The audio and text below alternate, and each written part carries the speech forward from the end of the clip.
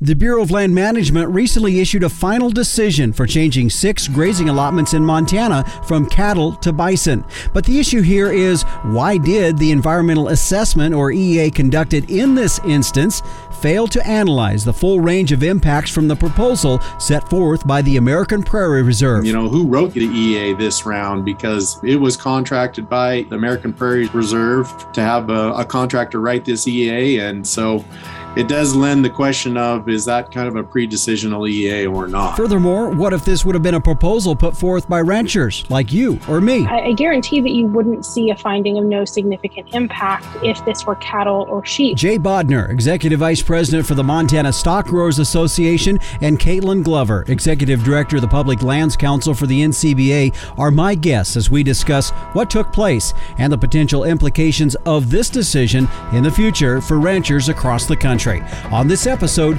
of the Working Ranch Radio Show.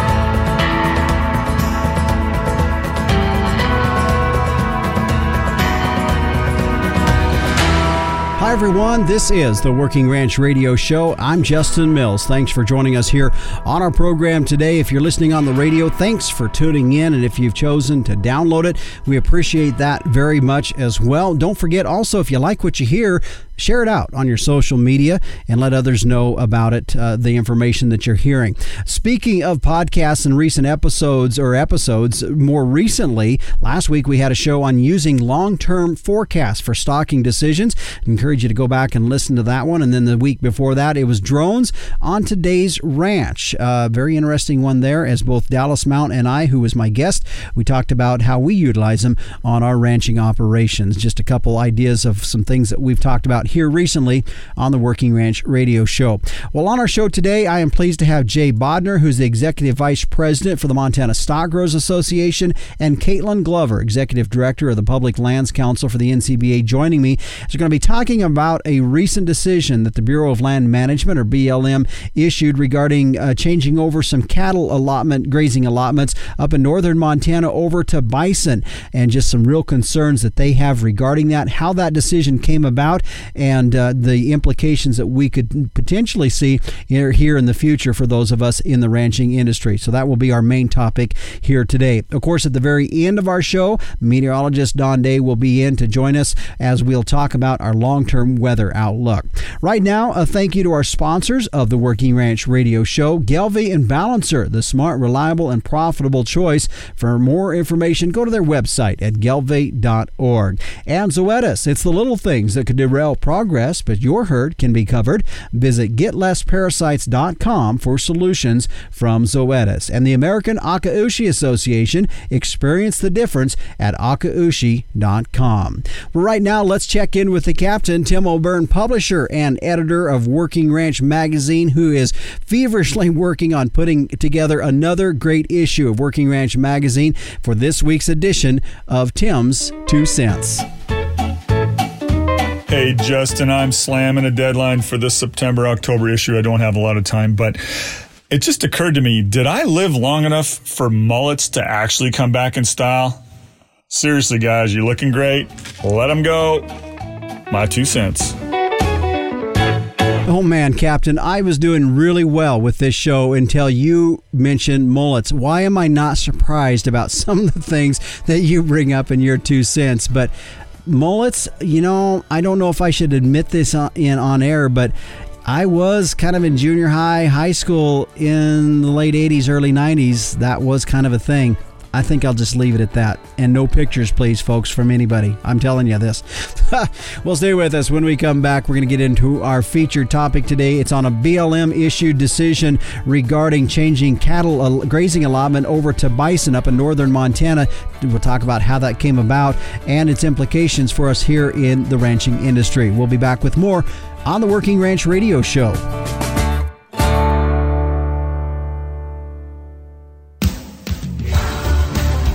Every little thing is important to cattle producers, from daily chores to parasite control, just like protection is important to us. Based on approved labels, Valbicin suspension covers 25% more parasites and life stages than Safeguard. Visit getlessparasites.com for more solutions from Zoetis. Consult your veterinarian for assistance in the diagnosis, treatment, and control of parasitism. And we welcome you back here to the Working Ranch Radio Show. I'm your host, Justin Mills. As we talked about in the first segment, to give you kind of a lead-in of what we were going to be visiting with today, I've got a couple folks joining us as we talk about an issue that may not affect everybody just directly here today, but I think there's some precedents that's being set that I think is really the issue that we're trying to get at here today. And joining me today is Jay Bodner, who's the Executive Vice President of the Montana Stock Growers Association, and also Caitlin Glover, who's the Executive Director of the Public Lands Council and the National Cattlemen's Beef Association's Natural Resources. So both of you, first of all, I want to thank you for joining us here on the Working Ranch Radio Show. Well, thank you, Justin. I appreciate it. It's always a great opportunity to talk a little bit about we certainly think is a very important issue and with the number one industry in Montana. Jay, I want to go to you first, and we're going to talk about what kind of instigated our conversation here today and bringing both you and Caitlin here on the show, and that is in regards to a final decision that came out with the BLM on a decision regarding a grazing allotments in Montana, and it has to do with the American Prairie Reserve. And so, first of all, let's talk about that, because then I think that can lead us into some other discussion that we need to have as far as how it relates to folks here in the ranching industry. So let's talk quickly about that decision and what brought that about. Yeah, so on July 28th, the BLM did issue their final decision on that draft environmental assessment and finding of no significant impact regarding the APR's proposal. So that proposal did modify 7 grazing allotments. I think the important fact out of the matter of this decision was there was no changes from the proposed decision. So when that proposed decision was put out, there were a number of protests that were filed, and the BLM came back and said, we're not changing anything. We think our decision was correct. And so they issued that final decision. And we had a lot of concerns with that, certainly in the initial proposed decision, and we do along with the final decision also. Mm-hmm. Jay, again, I want to go back to you, and let's kind of set this up, because for folks listening across the country, they may not be familiar with some of the parties that's involved. Of course, we know who the BLM is, but one of the things that we talked about was the American Prairie Reserve, and that's been a growing entity in Montana that is consuming or purchasing up a lot of private land. Let's talk about that, because that's the issue in part of this as well. Yeah, so the American Prairie Reserve has been in Montana and active in Montana for a little over 10 years, probably close to 15 years now. Their goal is to create a wildlife preserve in Montana, and with the goal of 3 million acres. They're looking at purchasing private land that is attached, that has a grazing lease attached to BLM land to make that contiguous landscape of 3 million acres. Their goal also is to create a wild free-roaming bison herd within that area that they own and control. And so they have been slowly purchasing these private lands that do have attached to BLM lands. And this effort today has been, once again, their goal is to transition these grazing permits from cattle to bison so that they can expand their bison herd and move toward their goal. So, of course, in Montana, one of the issues, if folks are not aware of, that you deal with when it comes to bison is the spread of brucellosis. So is there any concern with that, or is this a brucellosis-free herd? Yeah, I mean, certainly anytime that you have these kind of animals, these animals now that have come in for the APR actually came in from Canada. So they were tested for brucellosis negative.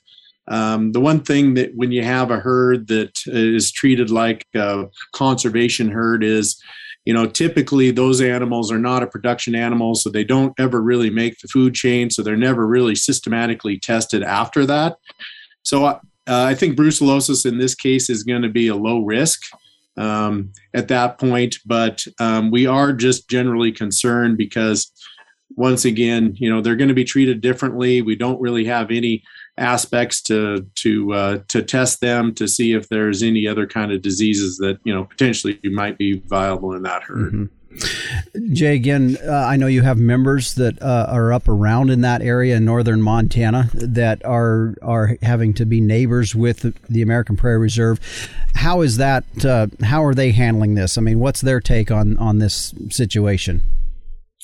Generally, there's just a lot of concern. One, about the loss of production value that happens in the community. So I think that is a big one that really does hurt these communities.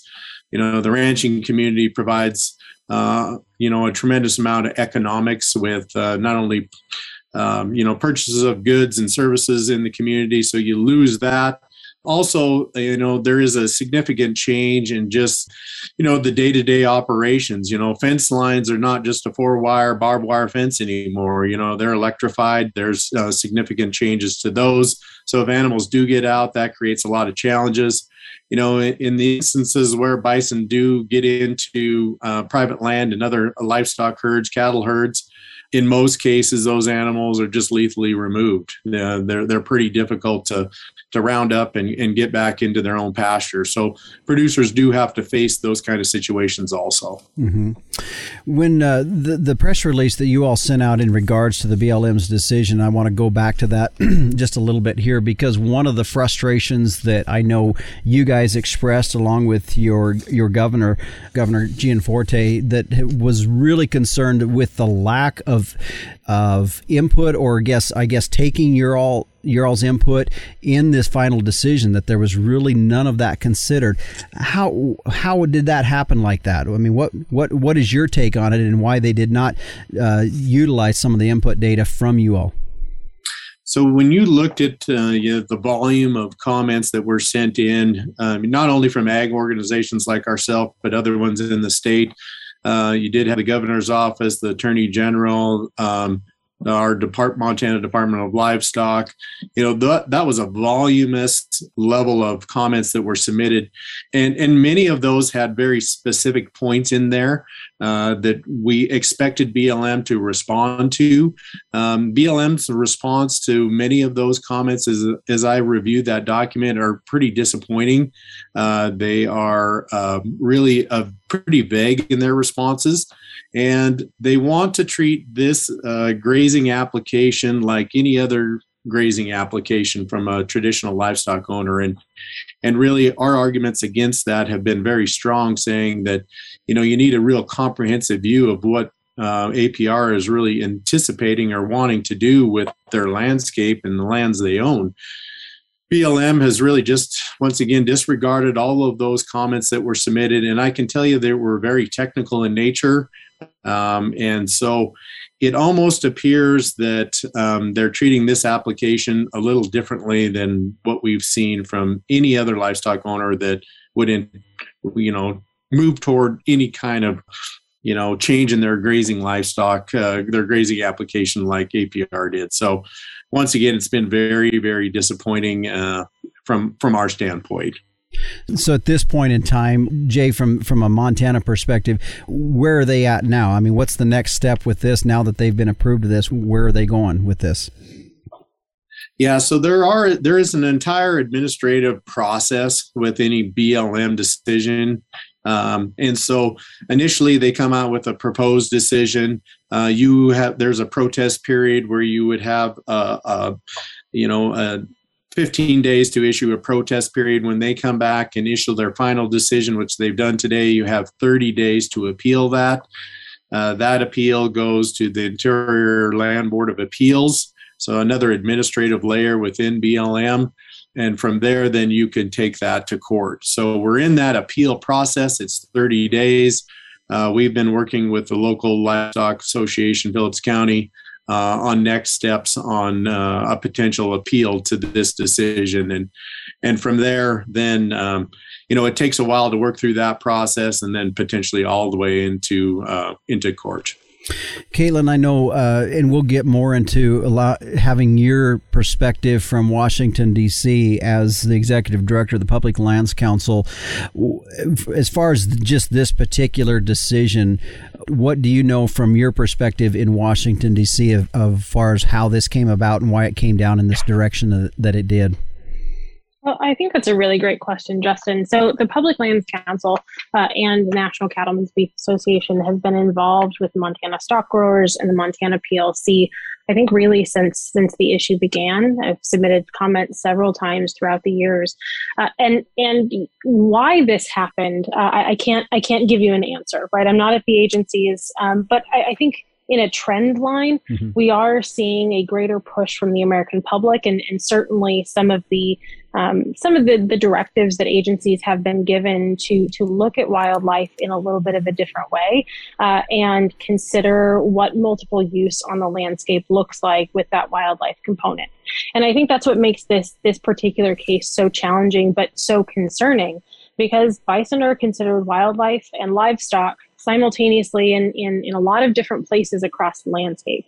And so the agency is having to look at these requests, like the one that APR put forward, in a situation that's not quite a vacuum. But unfortunately, I think they just made the wrong decision here. It's not backed up by science. And, when you look at the first page of the notice of final decision, the BLM is pretty direct in saying that they exercised and evaluated a full range of alternatives.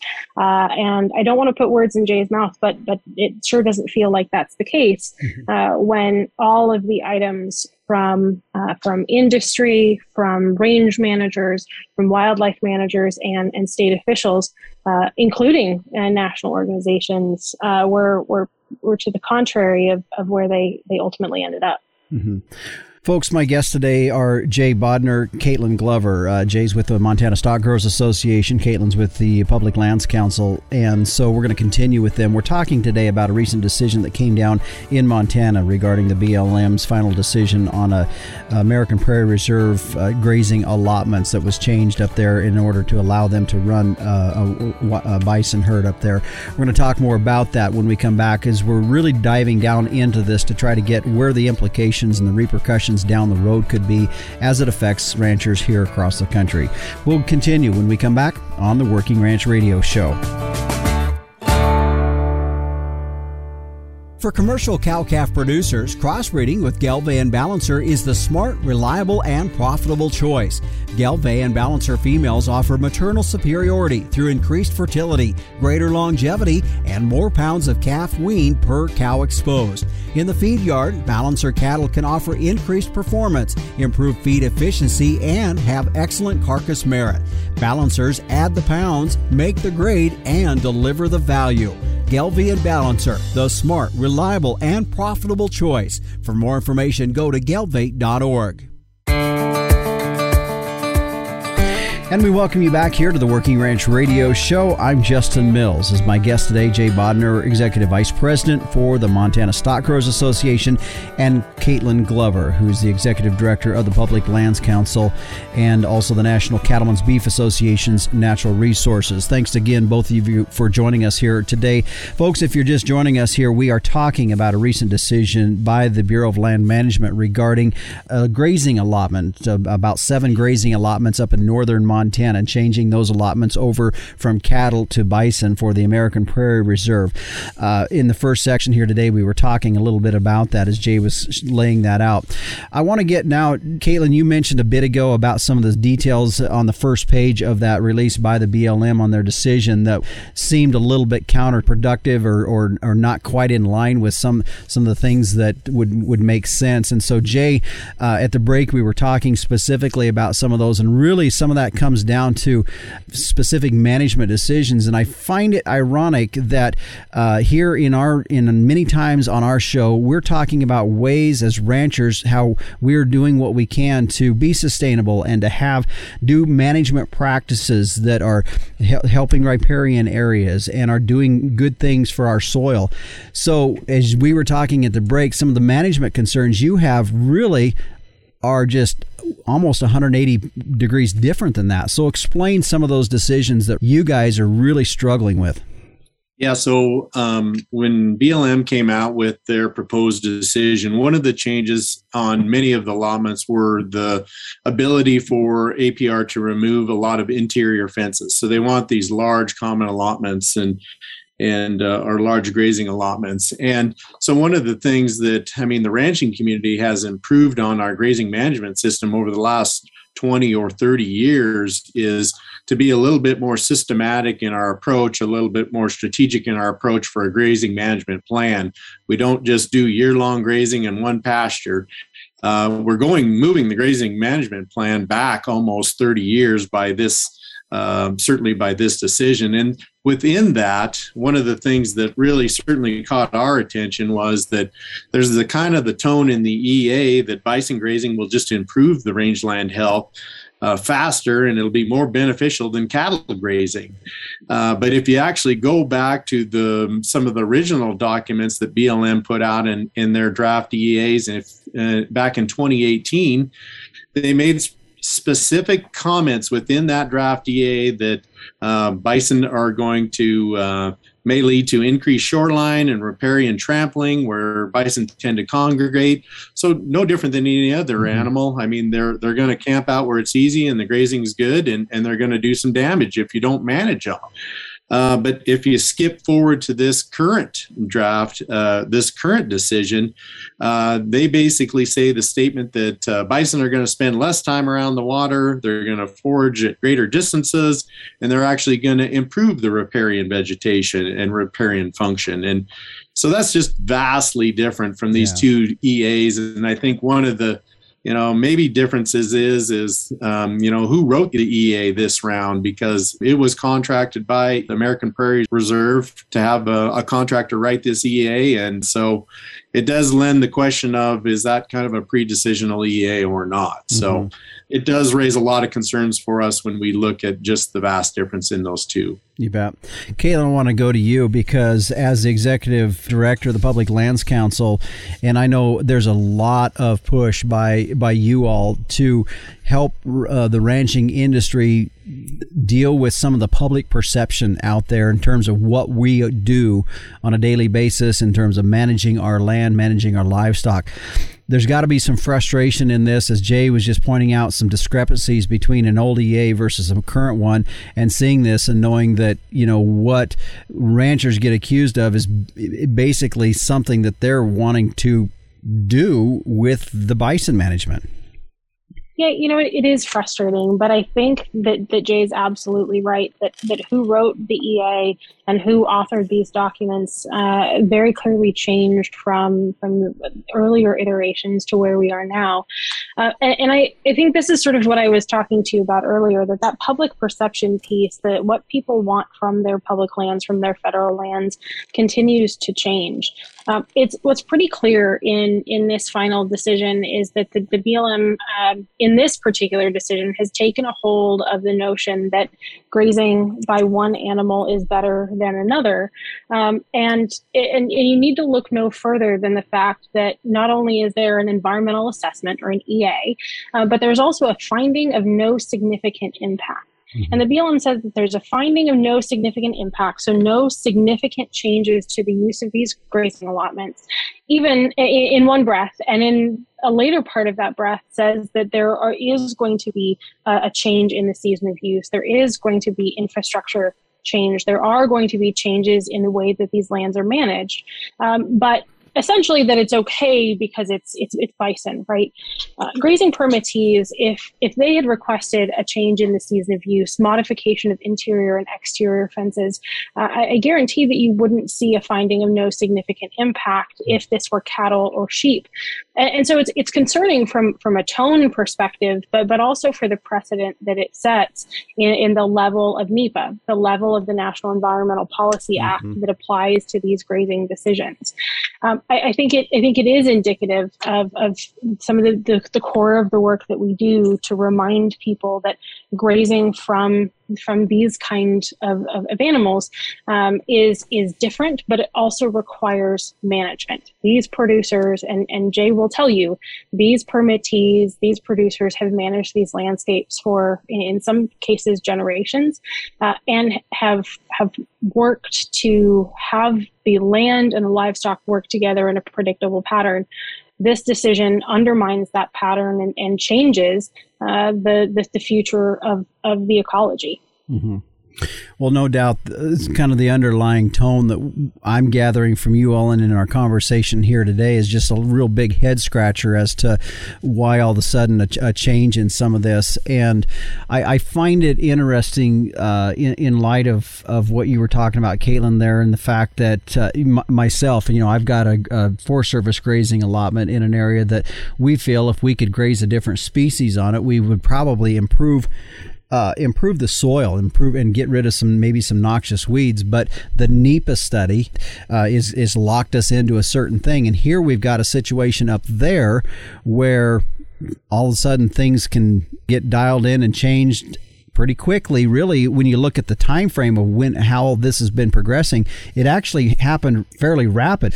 And so I find it interesting that here we got that situation where things can be turned over, but in other areas, we just can't seem to move off the mark. And really one of the rules is, well, the NEPA study doesn't allow that. That's frustrating to many folks, I believe. You're exactly right, because at the end of the day, decisions like this make the narrative that it's rules for thee and not for me all the harder to combat. Mm-hmm. NEPA is and has and probably will continue to be an immense challenge for the development of infrastructure, of range improvements, of making some of these basic adjustments on grazing allotments.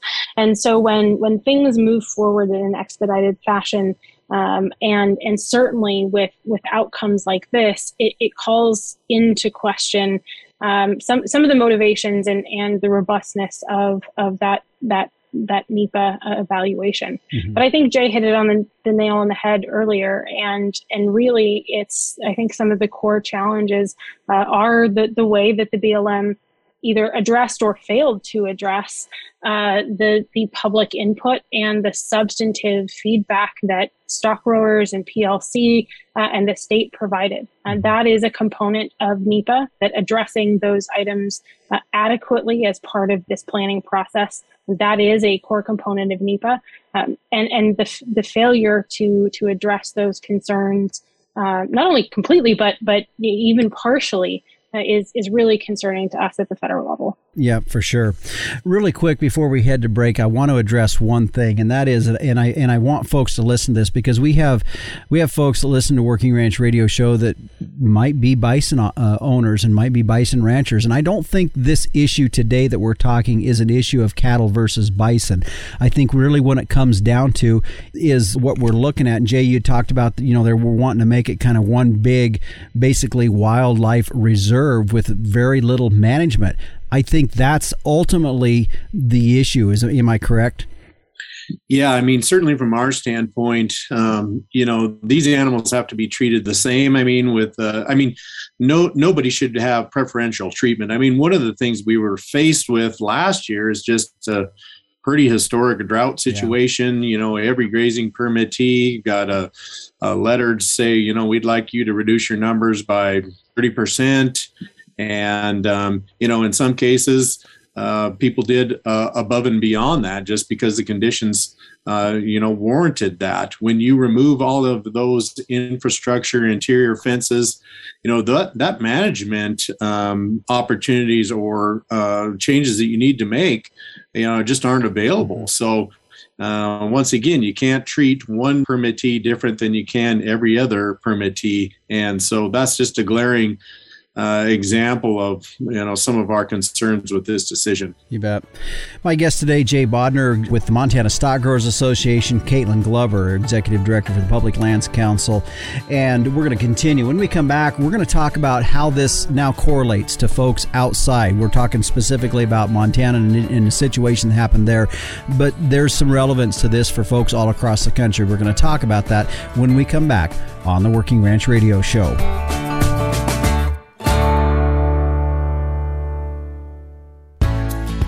At the American Akaushi Association, we're more than prime. The American Akaushi Association was created to help ranchers be more profitable and find opportunities when using Akaushi genetics in their herd. We focus on market opportunities for our members and offer support from conception to consumer. When you choose Akaushi, you have a network right there with you. Experience the difference at akaushi.com. That's AKAUSHI.com. And we welcome you back here to the Working Ranch Radio Show. I'm Justin Mills. My guest today, Jay Bodner, Executive Vice President for the Montana Stock Growers Association, and Caitlin Glover, who's the Executive Director of the Public Lands Council for the NCBA Natural Resources. And we've been talking today about a decision that came down from the BLM regarding a grazing allotment up in northern Montana. And if you didn't have a chance to listen to the first couple segments in regards to that, I encourage you to go back on our podcast site and take a listen to that, because it'll help in our next discussion. And where I want to go now, Jay and Caitlin, is talking about the precedents that this could be setting as we go forward. Now, this situation, of course, took place in Montana, but there's public land all across the West, and we see that, and there's always different issues that arise in regards to that. The biggest concern, Jay, that you guys had as you look at this situation and how it came down for the precedents that it may be setting going forward, what does that concern look like? I think one of the major concerns we have is really just the detraction away from the Taylor Grazing Act. So the Taylor Grazing Act really was developed in 1934, and it really basically was just a monumental piece of legislation that developed the entire grazing plan on federal lands. And really within that, it was set up that, these animals for livestock production, it's really based on, cattle, sheep, horses, mules. That's what these grazing lands are really set up for. And so with what we see in this decision is that it's moving certainly away from some of the Taylor Grazing Act, which now is going to allow bison to be on there, that we think is certainly not indicated or mentioned within the Taylor Grazing Act. So that is one of the concerns that we have raised. BLM has kind of discounted that argument, but we do think that's a pretty strong argument as we look forward, because that could have pretty significant changes across the entire West potentially, as there's other groups or other potentially groups like APR that may move into some of these other states. Mm-hmm. Caitlin, I'm going to ask the same question to you as with the Public Lands Council and NCBA. What do you feel is the precedence being set here that really is alarming?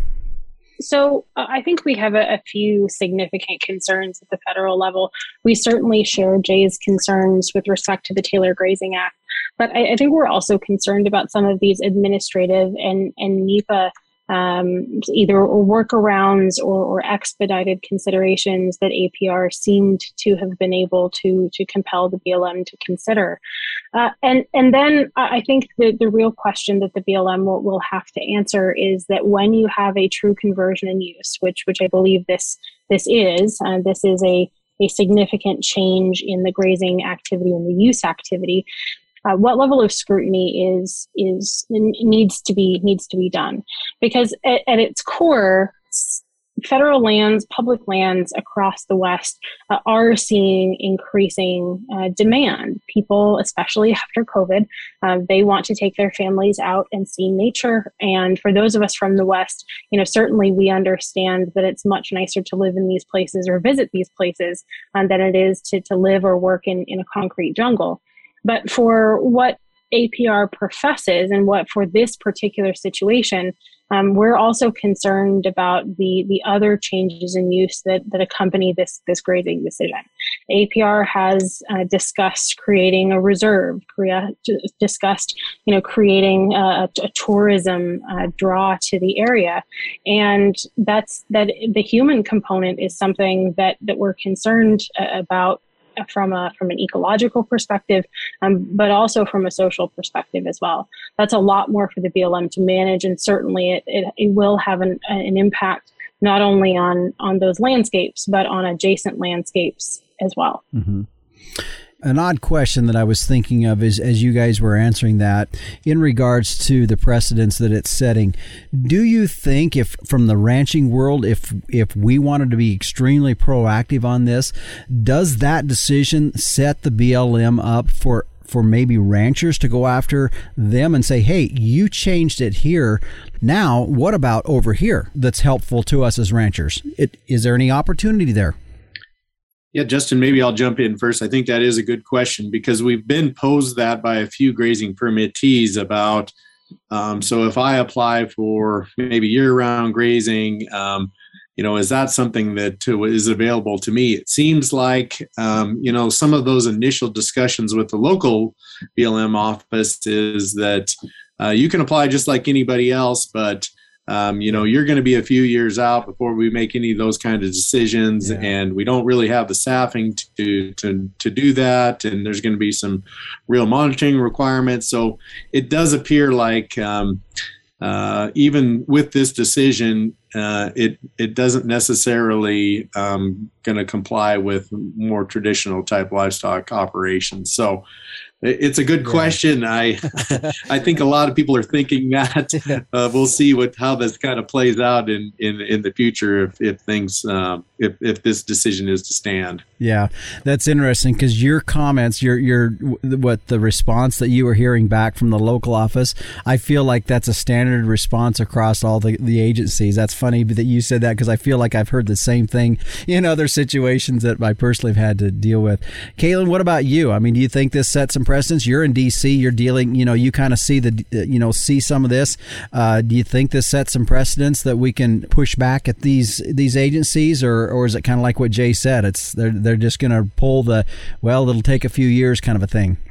Well, far be it from me to ever defend the agencies, but yes, I think we are going to hear more of the same, that they don't have the personnel, they don't have the budget. And the other thing I'll say is that I don't think that they have the certainty either. There is an ongoing process at the White House Council on Environmental Quality to revise the way all federal agencies do NEPA. We saw that during the Trump administration, and the Biden administration decided that they didn't like the Trump administration's changes. And so they're going through another process as well. And so there's a lack of certainty in a lot of the agencies about the scope, the demands and variety of alternatives and really, how to make these NEPA assessments defensible, not only, in litigation, but also to have defensible decisions. Mm-hmm. And so, I think there is opportunity, certainly, that once precedent has been set, once you have a decision that has been made, certainly grazing permittees can point to that. But I also think that it's incumbent upon us, and where we're going to be spending a lot of our time at the federal level, is working with the BLM through these NEPA changes and through updated grazing regulations, because I can guarantee, or I can virtually guarantee, that there will be additional attention on grazing, administration of the grazing program, and my guess is that APR will feature in that conversation as well. Mm-hmm. Caitlin, I think what you were talking about as you started your answer to that last question is a reality that we just have to know is real, and that is when you have a change of administration every 4 to 8 years, it creates uncertainty. Is that correct? Absolutely. And it's become more challenging over time when you see the political volatility affecting regulatory certainty. So when we have, administrations that are going back and forth from one side to the other, it creates a higher degree of volatility because they spend 3.5 years writing new regulations to undo the old ones. Yeah. And agencies don't really have time to implement them in a meaningful way. Mm-hmm. Unfortunately, we're likely to see that, and that is the reality for not only for the ranchers and for the permittees we represent, but also for the agency partners and those range folks on the ground as well.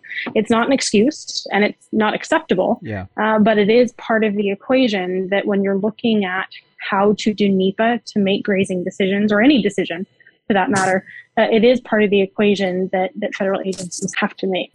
Final question to both of you, and that would be just as we look forward in this and your advice to ranchers going forward in regards to this and the precedents that may be being set and the public perception that we're all dealing with. And so final question would just be your advice to ranchers as we move forward in this. I think from our perspective for our grazing permittees, one of the important things is we're going to continue to do great things out there with our livestock, and we're going to continue to manage the resource in a responsible way. So we're going to continue those efforts. I think the other thing is that, we need to be very aware of making sure that kind of a broader audience knows exactly the great things that we do, so that and we can document those results also, because we need to be making sure that we can tell our story to folks that are outside of ranching and the industry, because sometimes you have that perception of that federal land is treated differently than private ground, but frankly that land is all valuable. Treat those lands in the utmost respect. And so I think that's kind of our message to our members, is to keep doing good things, and we'll work on this, and we'll certainly help you out wherever we can provide assistance, and make sure that, if there's a challenge that we need to do, that's what we're here for. You bet. Caitlin, I'll go to you last here. Same question, just as we move forward, your final advice to folks as we look at this issue and moving forward, what that would look like. So I don't know that I could say it any better than Jay did, but I would add one thing, and it's that so many of these decisions are guided by what happens here in Washington. And I know that there is a lot of, I think, hesitation, or there may be some reticence to be involved, to write comments, to be engaged in some of those regulatory activities. But I will tell you, there is nothing more compelling than a story from a local area, from Casper, from Upton, from Billings, from Red Lodge, to be able to put faces and operations to these issues, to make them real human issues, because that's exactly what they are. Whether you're talking about a grazing decision or you're talking about a new land use plan, all of those have real personal, socioeconomic, ecological impacts that will be guided by what happens here. And so my best advice is to be involved. Mm-hmm. Reach out to those leadership around you, and don't be afraid to tell your story, because those stories, they make all the difference. Mm-hmm. You bet. Well, again, thanks to both of you for joining us here on our show today. Jay Bodner, Executive Vice President for the Montana Stock Growers Association, and Caitlin Glover, who's the Executive Director of the Public Lands Council for the NCBA. Appreciate you both joining us here and giving us a little insight, first of all, as far as what's going on up there, but then how it relates to us here in ranching, and really coming down to the fact that we do need to be involved in our organizations that represent us, not only on the statewide basis, but also nationally, and be a part of that, their activities, whether it's attending state conventions or national conventions, but be a part of those, because they are the ones working on behalf of us here in the ranching industry. Real quickly, just a couple websites if you want more information or get a hold of someone at the Montana Stock Growers Association. Check them out on their website at mtbeef.org. Again, that is mtbeef.org. Or Public Lands Council. Take a look at their website and their information there at publiclandscouncil.org. Again, that's publiclandscouncil.org. Well, stay with us. Coming up next, meteorologist Don Day joins us as we take a look at our long-term weather. We'll be back with more on the Working Ranch Radio Show after this.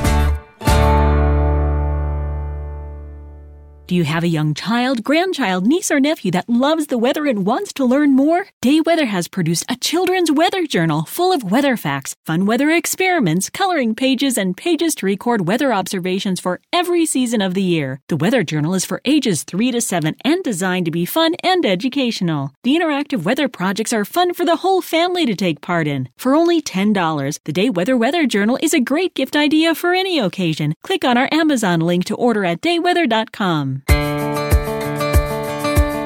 Welcome back to the Working Ranch Radio Show. Justin Mills here as meteorologist Don Day joining us as he does every week with a look at our long-term weather. And Don, as we've talked about here, we're kind of in these dog days of summer, and but at the same time as we head into August, we know that there are going to be some weather changes. It's hard to believe that because it's been so hot and dry for many portions of the country.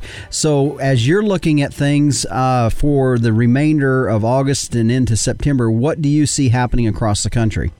Well, I see some similarities to July's weather, but at the same time, I do think August is going to play out a little bit differently. First and foremost, I think the areas that have seen the worst of the heat will continue to be the areas that are going to get picked on. So this would be Texas, Oklahoma. Parts of the Central Plains are still going to be experiencing some really hot weather at times. Now, with that said, I also expect the continuation of subtropical moisture into the western and south central, the southwestern United States. And some of that precipitation has been migrating eastward. We could talk about a little bit, those Kentucky floods. Believe it or not, even though Kentucky is very far away from the subtropical air that comes out of Mexico, well, that's exactly where a lot of that moisture came from. As moisture rotates around high pressure in the central United States, I do see that the Corn Belt, even the northern and western Corn Belt that is suffering some dryness right now, has got some opportunities for rain over the next week or two. And I also see some of those rains getting further west. We saw the flash flooding in Las Vegas. We're actually seeing some thunderstorms over the last week or so even get into parts of California, further westward into those Great Basin states. So that's a kind of a new wrinkle, maybe a little bit more of a northerly and westerly push of that subtropical moisture. That will throttle back the heat a little bit in some of those western and northern areas. But I'm a bit discouraged still that those south central plains will continue to be really hot and drier than all other areas. We've been pretty quiet so far of any tropical storm activity. Of course, we're maybe not in the real heat of it just yet, and we'll be getting into that. How does that look? Because that could combine with some of this monsoon moisture to generate something down in there. But does it look like the tropical season, for good or bad, is going to pick up? Well, all indications suggest it will. And I know there was a lot of media out there at the beginning when folks were coming out with hurricane forecasting that it was going to be a really big year. And it's been a real snoozer so far. Couple reasons for that. We haven't seen the right pattern set up in the Atlantic. The Pacific has thrown out some hurricane activity, but if you're not paying attention, you would never know that they were there because they're just basically been out in the Eastern Pacific wandering around, not hurting anybody. But I do expect the middle to the end of August, which is starting to get into that peak season, we'll see that pick up. And one thing that we also are starting to see, Justin, that kind of is a precursor to a more active hurricane season in terms of trying to figure out where they're going to track and where they're going to go, is that we're starting to see the formation of some high pressure starting to get growing up in the Gulf of Alaska region. And that high pressure ridge is going to help feed a bit more in the way of low pressure systems across Canada, which end up making for cool fronts that go across the northern and central parts of the United States as we go through the month of August. We had one of these last week, but we're going to see another one of these this weekend. And one thing that I think is going to be more frequent in August is going to be cool fronts. Nothing that's going to bring in really big cold, but these cool fronts will help throttle temperatures back a little bit. So instead of prolonged heat, we're going to have some periods of 3 or 4 days of heat interrupted by a day or two of cooler weather. And those cool fronts will then help get shower and thunderstorm activity going. And as the month of August progresses, these fronts will start to get a little bit stronger. And we do think that maybe by the first week of September, that maybe some of the heat will be breaking. So will this heat go into September? Maybe not. So I know folks don't want another 4 weeks of heat in summer, but I think there may be some interruptions to the heat by later in the month and into early September, and certainly tropical activity, whether it's coming out of the Eastern Pacific, the Gulf of Mexico, or the southeastern parts near the Atlantic, that may interrupt things as well. So I think August is going to play out a bit different. Mm-hmm. Now, about a week or so ago, I was telling folks at church that we were only about 142 days away from our coldest day that we typically have in the winter, which was around December 20th. And as we're fighting 97 to 100 degree weather around here. But I only say that to mention that last week in listening to one of your podcasts, you were talking snow. Up when you talked about Alaska just a little bit ago, maybe some chances of snow in August up north. Yeah, in fact, we're seeing that. In fact, I think I'm pretty confident that we are going to see in those higher latitudes, the north slope of Alaska over to Greenland, those Northwest Territories.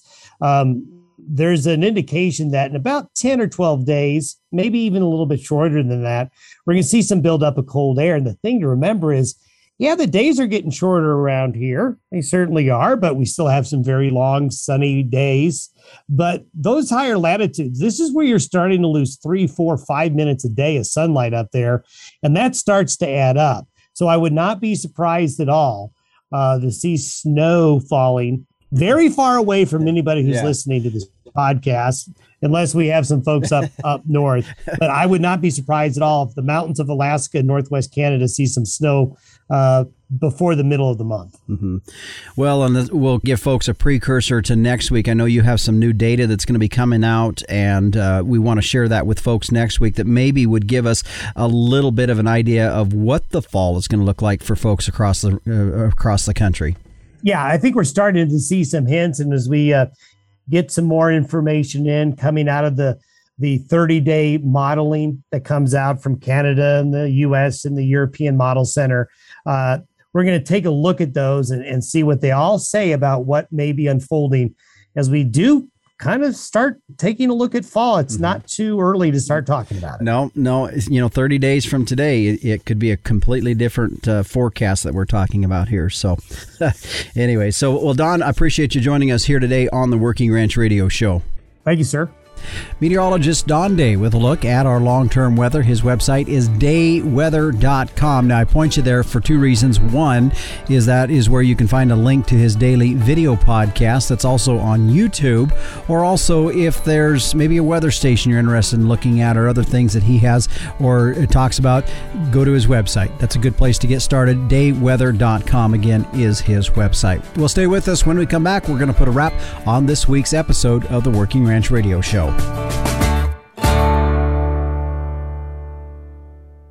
Living in the country means working in the country, and that calls for a tough tractor.